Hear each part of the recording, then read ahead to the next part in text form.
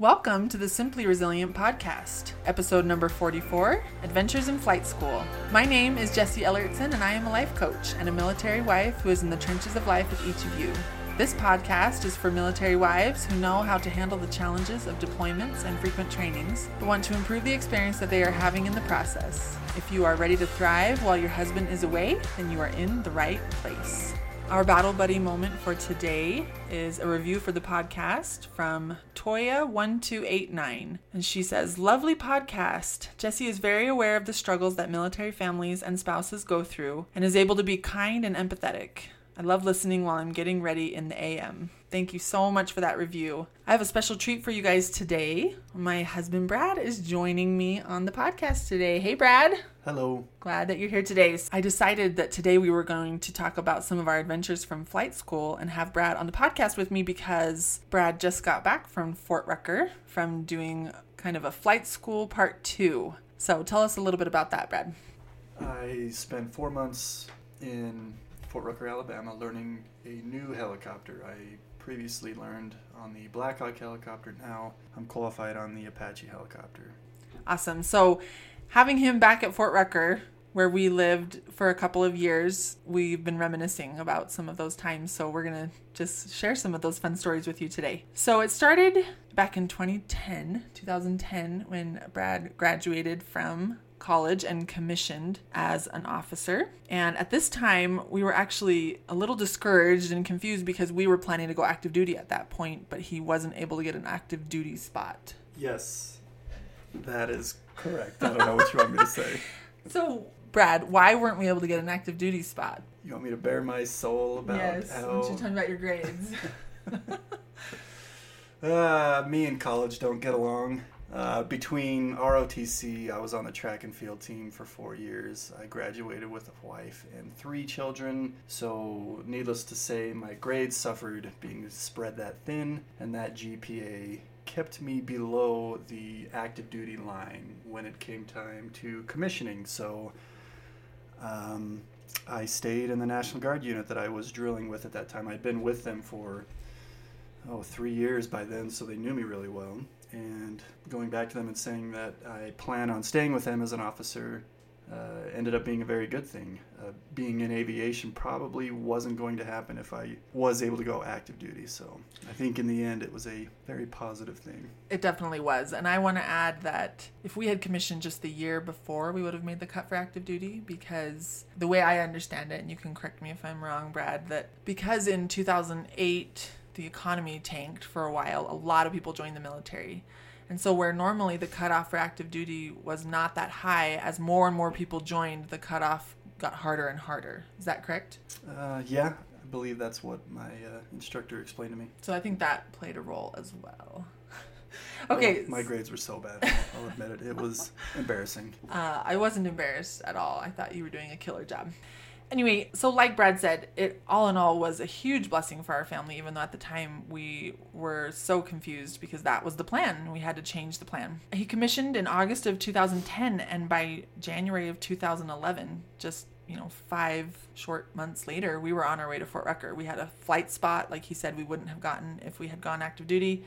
And we were on our way for our first military move. So when we moved from Utah to Alabama, we had 3 little girls. Jane was 4.5 years old, Marin was 3.5 years old, and Kate was just 13 months old. We just kind of had 3 littles, and that was a big adventure. One thing that made that time easier that I know a lot of you have experience with was that the military moved us, and this was our first experience with that as well. It was interesting to have someone come in and pack all your stuff and handle that part of it, and we're so grateful that the military provided that for us. What do you remember about, do you have anything you remember about that whole process of them packing us or driving 7 days in the car to Alabama? I remember the packing was very nice, having someone come in and do it all for you. It was in January, and this massive truck was trying to get to our neighborhood. On this small road. And there was 1.5 feet of snow on the road, and this driver was incredible moving this massive truck in the snow. Yeah. On the drive from Utah to Alabama, I remember each day our legs grew shorter and shorter because we could only spend less and less time in the car with three girls that were driving us crazy. They were going crazy. And this particularly, I remember Kate. Kate was miserable, and she was making all of us completely miserable because she was 13 months old, and she was at that sweet spot where the only thing that made her happy was moving. She didn't want toys. She didn't want shows. She didn't even want snacks. She didn't want to sleep. She just wanted to crawl.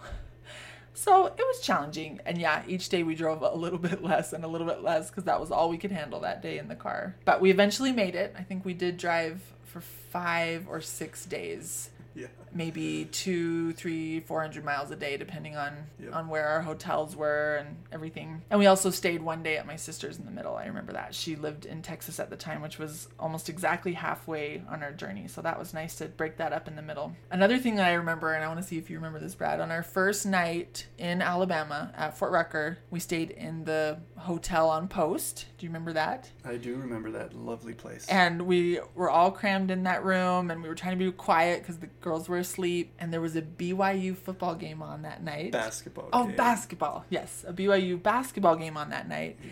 And we didn't have a way to watch it on the TV in the hotel, and so your dad pointed his iPad or laptop or something at his TV and then was on FaceTime with you, and then you had headphones on. And I just have this vivid memory of you like jumping out of your chair and silent screaming and cheering. Like, because all the girls were asleep and we were just in this tiny hotel room, he was wanting to be exuberant when exciting things happened in the game. Do you remember that? Oh, that was so funny. I remember that very well. It was a very exciting time in BYU basketball. I love that I forgot it was basketball because we don't play football in January. Well, unless you're really good in the tournaments after the new year. Yeah. Okay.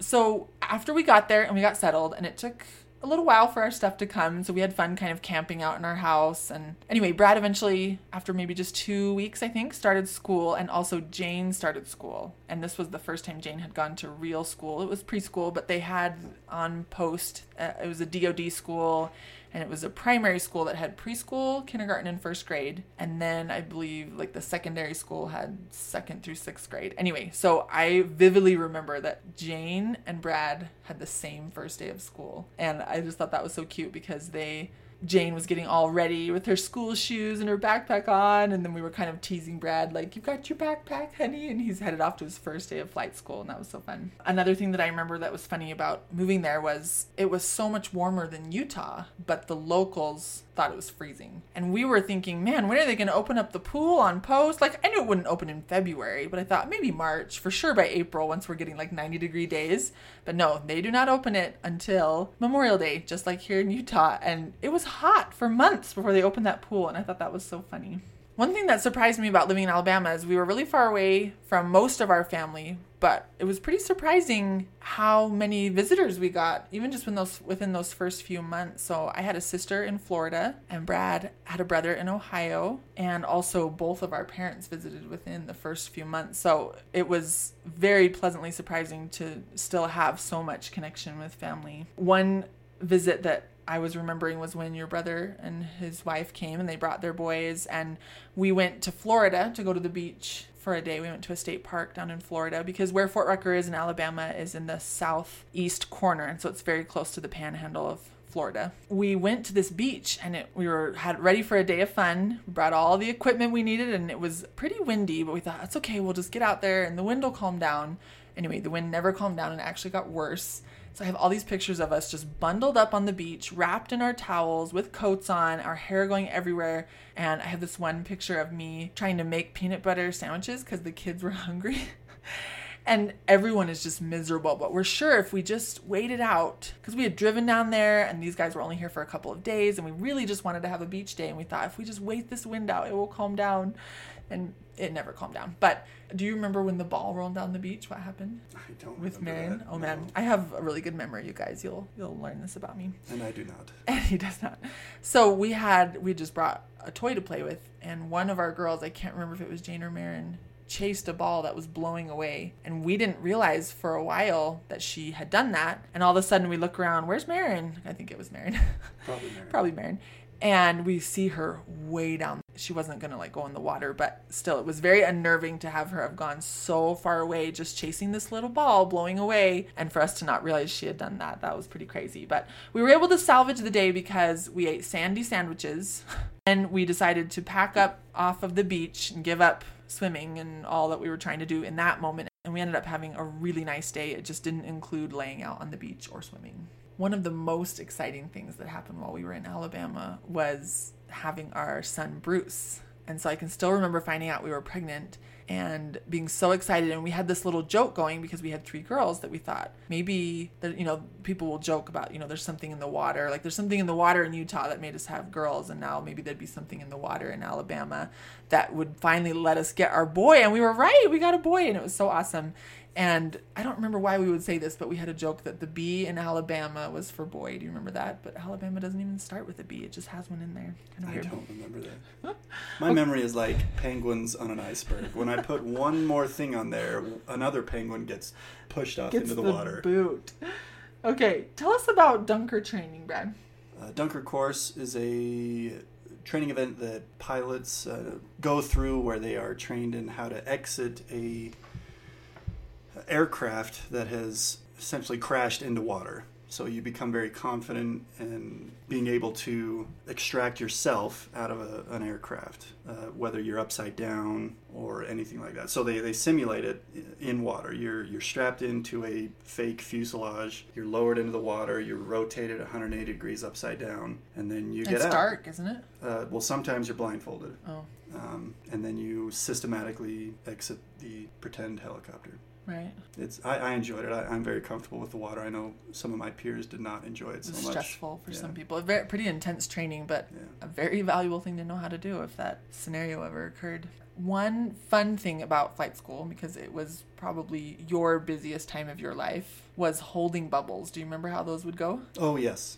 In between the various courses that we as officers and pilots have to go through to ultimately become 15 alphas or qualified aviators and then go out back to our units and execute. There's times where you would get a backlog or a log jam where you just have to hang out for a month or two before there's space for you to go on to the next course. And they would try and use you in various ways to keep you productive, but oftentimes you had a lot of free time I used it mostly for golfing.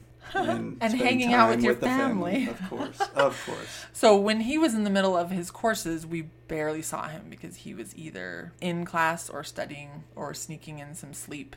So whenever we were in a holding bubble, we really took full advantage of it and just had lots of fun as a family. And he would do things like he said, like they would just give him funeral detail and some different things to keep him busy during holding bubbles. But for the most part, we were just waiting for the next spot. And that's one reason why you don't know how long flight school will be. It could be 1.5 years. It could be all the way up to 2 years, depending on which airframe you're assigned to and how long your holding bubbles end up lasting.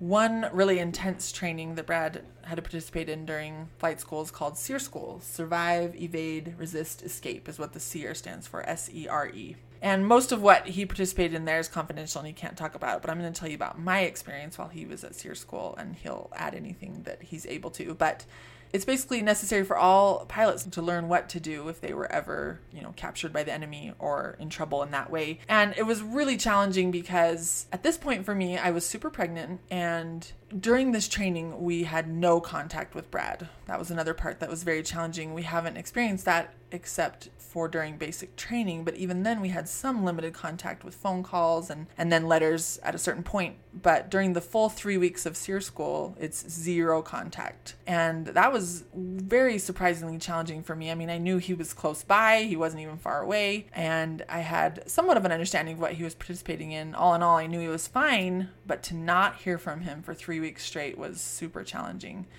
And I blame some of that on being pregnant. I would have lots of elaborate dreams at night about why we couldn't be talking, and none of them were the actual reason, which was just that he was in SERE School. It was that he was actually in prison, or he was dead, or he, a variety of reasons. Just my brain was creating lots of drama. Preparing for SERE School was also an interesting thing because we gathered as much information as we could before he left, because if would you call it washed out? If you get washed out for any reason, you have to start back over at the beginning.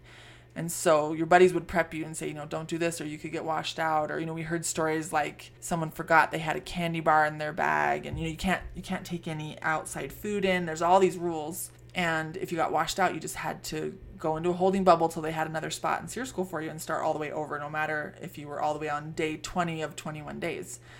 Another thing we prepared for was if someone were to pass away while Brad was gone in SEER school, like his grandpa or something, we had to talk about each person that might pass away and decide, is this someone you'd want me to interrupt SEER school for, or is this something you just want to wait and hear about after? It was very weird to have to make that decision of, if my uncle dies, don't interrupt me from SEER school, but if my grandpa dies, do, because if I interrupt his SEER school and he wants to come out and go to the funeral, he just knows he's going to have to start over. So it was just quite a process to go through, and all in all, Brad learned a lot in that training, very incredible, valuable training. And when we got him back at the end, we were all very relieved that it was over. Anything you think you can share from it? I mean, just... It's one line I remember hearing, it's the best training you never want to do again. Because it's very, very good training. It's well planned, well executed. And it's very enjoyable at times, but there's, a couple parts that are intentionally extremely miserable. But you learn a lot about yourself, about how you process stress, and obviously the do's and don'ts in those different situations. But like I said, it was very good training that I would rather not do again. Okay, let's talk about some fun things. One fun thing that we loved to do living in Alabama was to go to the drive-in movie theater. That is not something they do here in Utah. Well, they used to, but they don't anymore. So that was a way fun experience to go with some of our friends and all the kids and get tons of treats and bring dinner and stay way too late watching fun movies out of the back of our car. And one thing we were always watching for was Fire Ant Hills, because you get your chairs all set up, but you got to make sure you are not sitting in a fire ant hill, which we're going to get to a story about that in a little bit. Another fun thing that I'm going to let Brad talk about was when we were in Alabama, he bought a motorcycle. Yes, I did, because the alternative was to drive our minivan with my wife's then business decal on the side of it to the flight line, where all of my peers are driving their raised trucks and sports cars, and me with my minivan that said squeaky shoes for tiny tots on the side. Her squeaky shoes advertisement on there. So I decided to just buy a cheap motorcycle to get around post with some of my dignity intact. We only had one car in Alabama, where a lot of our friends ended up with two. They decided to bring two cars down, and so Brad definitely was awesome and drove the minivan a lot, but about halfway through, I'd say, we decided no more. We got him a motorcycle, and that was so fun. Okay, Brad, so next, tell us please about, what is a nickel ride? What does that mean? A nickel ride is a long-standing tradition from that started back after, I can't remember if it was World War I or II, when pilots were coming home after the war, and there was no demand for pilots to fly anything really at the time, so they would just take people up in the air for a nickel. And nowadays, we use a nickel with the new pilot's birth date on it. So I got a nickel and presented that to my instructor on my first flight. That's kind of the tradition and how it started. So it was very exciting for Brad to actually get flying, because it takes quite a few months to get to that moment where you're actually flying, right? The first part is just a lot of coursework. Okay, so the next thing that I want to talk about, and this is the main thing I talk about when anyone ever brings up the fact that we lived in Alabama, and that is the bugs. There are more bugs than people down there, for sure. Lots and lots of bugs. What were your favorite bugs, Brad? My favorite bugs were the gnats. They like to hang out in front of your eyeballs and inside your ears all the time. And at SEER school, where I am outside for, I think, 8 or 9 days straight, they were constantly, 24 hours a day, trying to get inside my head. And it was infuriating. And they just sit on your eyelashes. I would look down at my kids, my little kids who didn't really know how to shoo a fly out of their face. I guess they didn't really understand what was happening to them.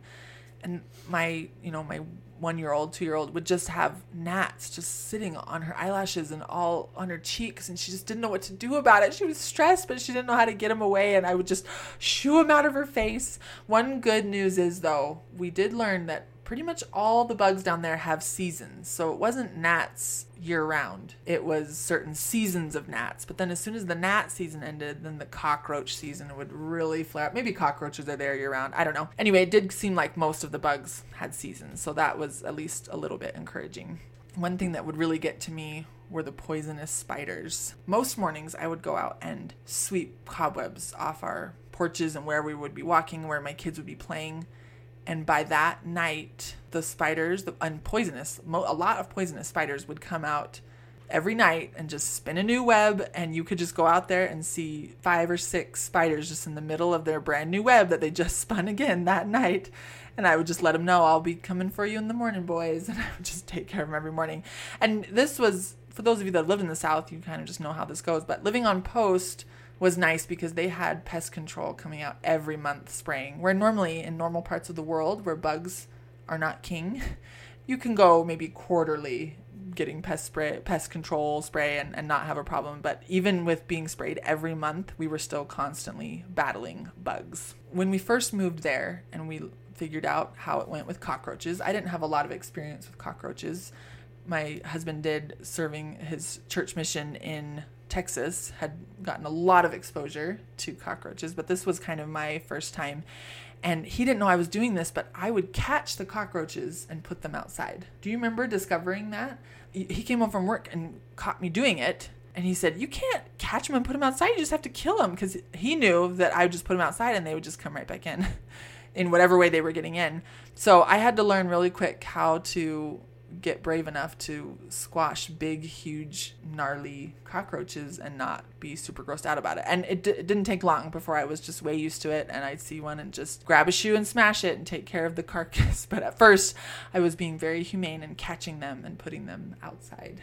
The main summer that we were there, the summer of 2011, I was super pregnant, and so the only time that we would go outside was basically when we were headed to the pool or if we were headed to an air-conditioned building. We didn't just hang out outside, and that was really different for us because in Utah, even when it's 100 degrees in the summer, as long as you can be in the shade, you're doing pretty good because it's so dry here. We don't have humidity here. And it was so surprising to us that even in the shade, you were just completely miserable in Alabama. And so it was hard on me to think like, where's our summer going? Like we're not doing very many fun outside adventures. And I had to just realize that their seasons are kind of swapped down there, where here in Utah in the winter, we bundle up and go straight from one heated building to the heated car to another heated building, or we bundle up and play in the snow. And that's similar to how summers go in Alabama, where you just go from your air-conditioned house to your air-conditioned car to another air-conditioned building, or you get in your swimming suits and go play in the water. But when you're in Alabama in the winter, it's such pleasant weather, even though, it can get chilly, but you can do lots of things outside and it's very pleasant. And then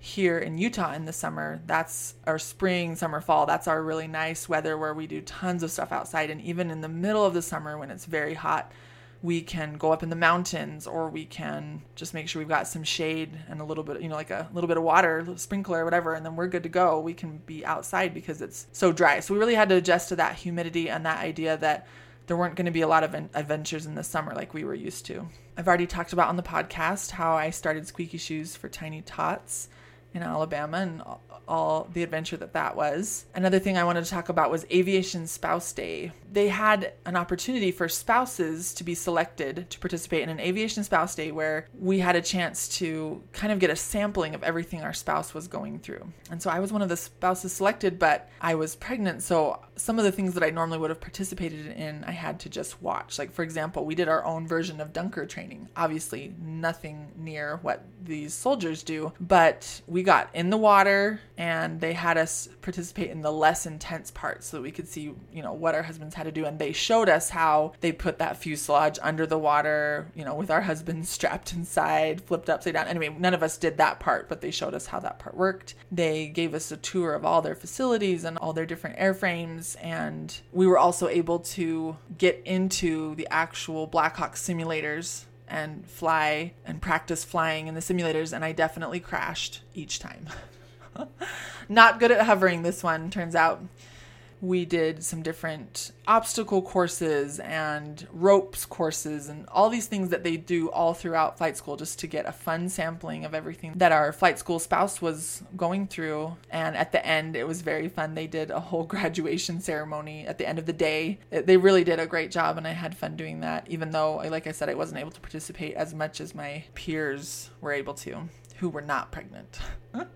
I wasn't just pregnant. I was, I think, 36 weeks pregnant. I was very pregnant on this day. One of the notorious big assignments in flight school is the Big Maps project. Tell us about that, Brad. So instead of using modern technology, the Army likes to stay in the Stone Age, and for a good purpose, for an appropriate intent. During the tactics phase of the initial training, all pilots are required to create a map of the local training area with all of the hazards, towers, wires, roads, anything like that on the map. And you had to do that by hand with a pencil or a marker.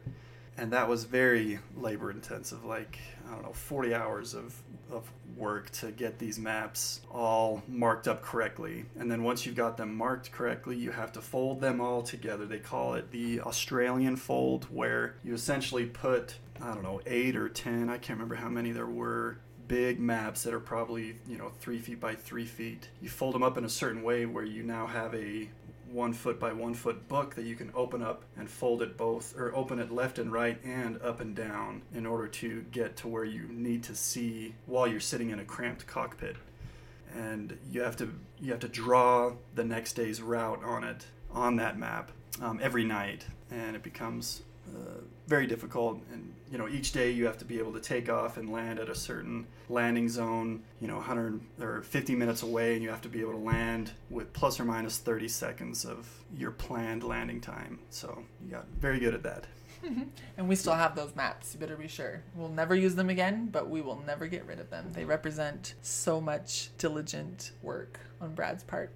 In October of 2011, we'd been there about 10 months, our son was born, Bruce, and that was quite an experience. I have had all my babies here in Utah. Bruce was the only one born in a different state. And in Utah, most of us have big families here, and so when you go into the hospital to have babies, there's always lots of other women having babies, but I was the only one in the hospital having a baby, and that was so fun. I got really doted on. It was very exciting for the nurses. I think maybe while I was there, one other woman came in to have a baby. And another thing was I decided to have my baby in Enterprise rather than Dothan, where most of our other flight school friends who were having babies decided to go into, but I didn't want to do all my doctor's appointments half an hour away with my other little kids. So Enterprise was much closer, even though it was a smaller, maybe less new hospital, but we still just had a great experience. They took very good care of us. And I remember my favorite part was they brought us a steak dinner. Do you remember that? They gave us a date night in the hospital. I do remember that. It was so fun. It was awesome. They took Bruce to the nursery.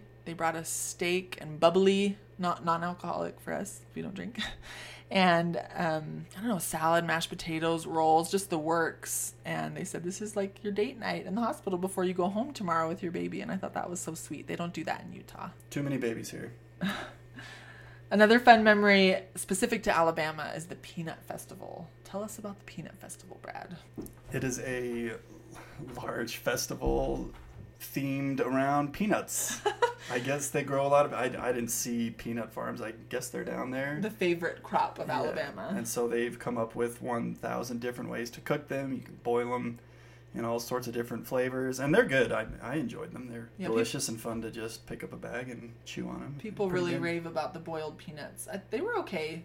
Nothing. It was a new experience. It was a different experience from what we're used to, but I enjoyed it. And there's, a big festival, a big carnival, along with 1,000 different ways to eat the peanut. It was fun. It was a really fun adventure for our family.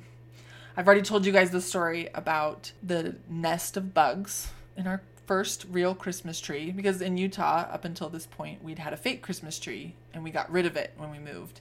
And we thought, okay, next Christmas, we're getting a real Christmas tree. So not only was it our first real Christmas tree, it was our first Christmas and only Christmas in Alabama, and our tree was infested with bugs and lived the rest of its time out on our front porch.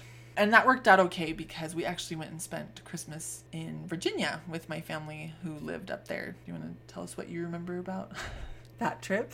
Oh, I was about to start the Blackhawk course, and you have to show up day one to that course with a laundry list of numbers and phrases memorized. They call them 5s and 9s. It's chapter 5 and chapter 9 of the operator's manual of the helicopter, and so you need to have all these numbers and limitations and emergency procedures memorized. So that took the majority of my free time over Christmas break to cram into my head. At the time, I had one brother in Virginia and a sister in Maryland, so it was very fun to spend Christmas break with them and let Brad hide away in rooms studying so that he would have that all memorized in time. But it ended up being just a really fun trip and a wonderful way to celebrate Christmas.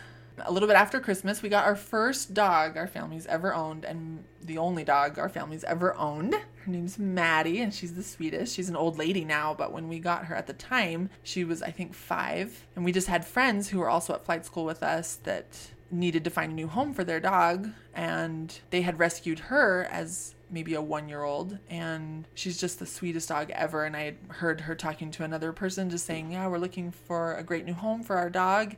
And Brad and I had been talking about it because we just, even though we're not huge animal people, we do believe that kids should grow up with animals. And so when this opportunity came up, we just went for it, and she has been amazing. We love her. Okay, Brad, I want you to tell everybody about my best idea I've ever had that I will never live down. She had, and I don't even know how she talked me into this. She had the bright idea of swapping bedrooms, giving the master bedroom to our 3 girls, and we take the kids' bedroom. So I still don't remember the positive arguments in her case. How was that a win-win? Well, so let me give you a little background, and then Brad can tell you more how it was a big problem. Our house had a master bedroom and then 2 kids' bedrooms. And we had the 3 girls in one and our boy in one, and we were in the master bedroom. But I hated having all the kids' toys in the front room. So that was my main motivation, was if we give them the master bedroom, they'll have their own bathroom and they can keep all their toys in their room with them. And then we would take their room, which was an okay size. But then we lost our master bathroom and our room became much smaller. And we have a big California king-size bed, so then it became much smaller. So once we had made the change, I realized this is not great. But then we weren't willing to switch back, especially because we only had a few more months in Alabama. So that is definitely one of my ideas that has gone down in history of, Brad, I can't believe you talked me into that, and that was your worst idea ever. I like to bring it up a lot. It's okay, I can handle it. The kids loved it. They had a great time in their new master suite with all their toys in there with them. And we sort of grumpily slept in our small room for the next, 4 or 5 months, however much time we had left in Alabama. Okay.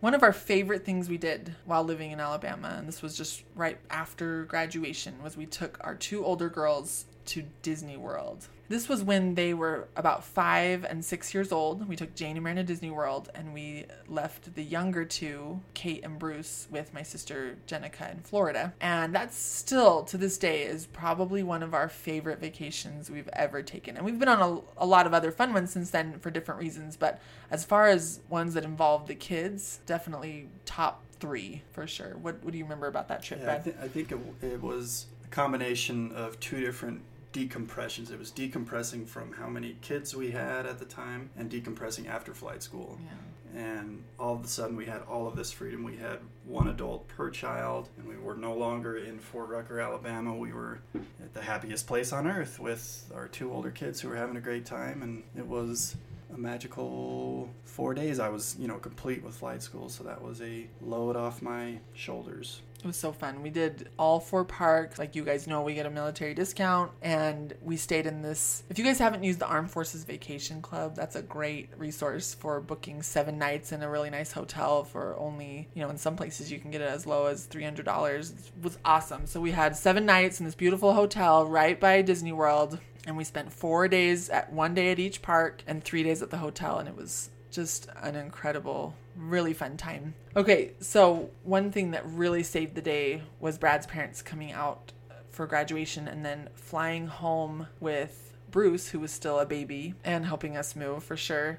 And so that way we decided to do a Diddy move on the way home, do it yourself move. Rather than having the military move us, we had lots of friends who had tried this, and we thought we'd give it a try, where you move yourself and then they pay you the difference of what they would have paid the movers, and then you end up being able to make some money. So it was a very different experience moving home than it was moving out there, because moving out there. They moved us, and moving home we did it ourselves. And it was definitely more work, but it was fun to make that little bit of money, which I think ended up being worth it. But we packed ourselves, we drove the moving truck ourselves, and because Brad's parents took Bruce home on the airplane with them, I was able to just have 2 kids in the car with me, and Brad took 1 kid in the truck with him, and we kind of rotated who got to be in the truck with him. And that ended up being an even bigger blessing than we could have imagined, because I ended up getting really, really sick. And it wasn't until a couple weeks later that we were settled in Utah, and I still wasn't any better. And I went to the doctor, and we realized I had walking pneumonia. But it started out as basically just a cold, but because it came on right as we were moving, I couldn't just take a couple days off and go to bed and get better. So I just powered through, and we just kept packing and moving and loading and cleaning. And I just felt so sick every day, and it was just getting a little bit worse and a little bit worse. But I thought, it's okay, and we'll just start driving and it'll be fine. And in the car every morning, all I wanted to do was keep sleeping. And I was just so sick and so tired. And I would take whatever meds I could that were non-drowsy, obviously, because I was driving. And then we would get to the hotel, and I would just crash, and Brad would do everything. He would do the cars and the stuff and the kids and the dinner and the baths and take them swimming and everything, and I was just asleep in our hotel room. It was kind of a wild ride we didn't plan for, but we were so grateful we didn't have our baby with us at that time. So anyway, quite an ordeal getting home, but we made it back home. We spent a few months in Brad's parents' basement while we got Brad's job squared away and house hunted and found our first house we ever bought, and bought a house in Riverton and lived there for 4 years, and it was so wonderful. And flight school just really marked, I feel like, our family going from just a young married people with babies to we had kids in school, we had a dog, we bought a house. Like, between the people we were before flight school and the people we were after flight school, we had a career path. We had, we just really grew up, I feel like, when we were in Alabama, and just a lot of amazing experiences, living away from family and just needing to grow up. And it was so valuable, and we're so grateful that we had that opportunity. And then now here we are, flight school part 2, off on more grand adventures. And through it all, we just are glad we have each other. We're ready for whatever comes next, and love this military life. Anything you want to add, honey? I was just mentioning to a friend of mine today how well this military life has worked out for us. Yeah. When I feel like things aren't working, if I just stick with it, doors open up and success follows. Yeah, it's not for everybody, but it's been a great fit for our family. The military's taken great care of us, and we love it. I want to end with a hot mess moment about fire ants. So I remember just a few months before we left Alabama, I asked a friend to watch my kids for a couple hours while I went and got my hair cut at the PX, and my friend called me and said, "I'm so sorry, but I accidentally let Kate stand in a fire ant hill." And for those of you that don't have experience with this, the ants down there are really something else, and they make these little dirt mounds that warn you, don't step here. This is a fire ant hill, and if you step in it, they'll get on your feet and bite you. But what kids don't realize, so grown-ups know how to watch for that, and we teach our kids for sure, but this was my 2-year-old who, kids are little kids, especially toddlers, are pretty clueless. And so without realizing it, she stood right in a fire ant hill and was watching her sisters play, or whatever, the friends there playing. And what will happen with fire ants is they'll get on you. They started crawling on her foot and up her leg, and then she looked down and saw them and screamed. And when you do that, the ants feel it. They feel, I don't know if it's your panic or your blood racing or your pulse or whatever, and they all bite at once. I didn't see this happen to my daughter, but I've had it explained to me this way. And they bite and they don't let go. So then it's hard to actually get them off of your skin. And so my friend ran over there, and all the ants had bit her, and she was screaming. And I think you have to hose them off or something. Anyway, she brushed some of them off, and she had to do a few things to get these ants off of my daughter's leg. And they all, when they bite, they put in a little bit of poison or a little bit of venom, whatever.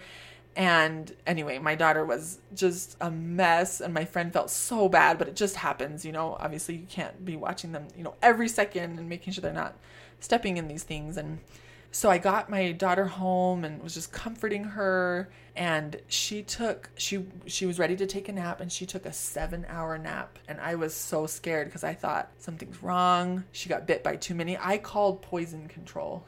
And they sort of laughed at my question. I said, do you know if you get bit by like a lot of fire ants and you're little, if that can be a problem? And they were like, I don't even know what you're talking about. And I was like, you need to understand what these fire ants are, because she had little sores all over her leg. I could see how many had bitten her. Anyway, turns out she was just exhausted from her traumatic morning and she was totally fine. She didn't have a fever or anything. So I got her up and fed her and just let her go back to bed. And the next day, every single bite had a little, what do you call that? Pustule? Pus bubble. Oh, yeah, pus bubble, whatever. And it was also, so it was still painful and it was itchy, and now they were all like sores. And if she scratched them, they would become like wounds, And so I had to keep Brad's long socks all the way on her, all the way up her thigh, so that she'd still kind of scratch her leg, but she couldn't get to the skin. And because I had to cover her foot and her leg and everything. And it took, I think, a full week to get on top of those fire ant bites. Poor Kate, man, that was so traumatic. And so don't mess around with fire ants. That's my hot mess moment for today. And that's what I have for you. Thank you so much for taking time in your day to listen to this episode. If you are enjoying this podcast, please go to my website, simplyresilient.net, to download my free guide to thriving during deployment. I also love when you share this podcast with your friends and rate and review it. Remember that when we choose to intentionally manage our minds, we go from feeling mentally miserable to feeling like a mental warrior. You've got this. I'll talk to you soon. Over and out. You're my hero, Brad.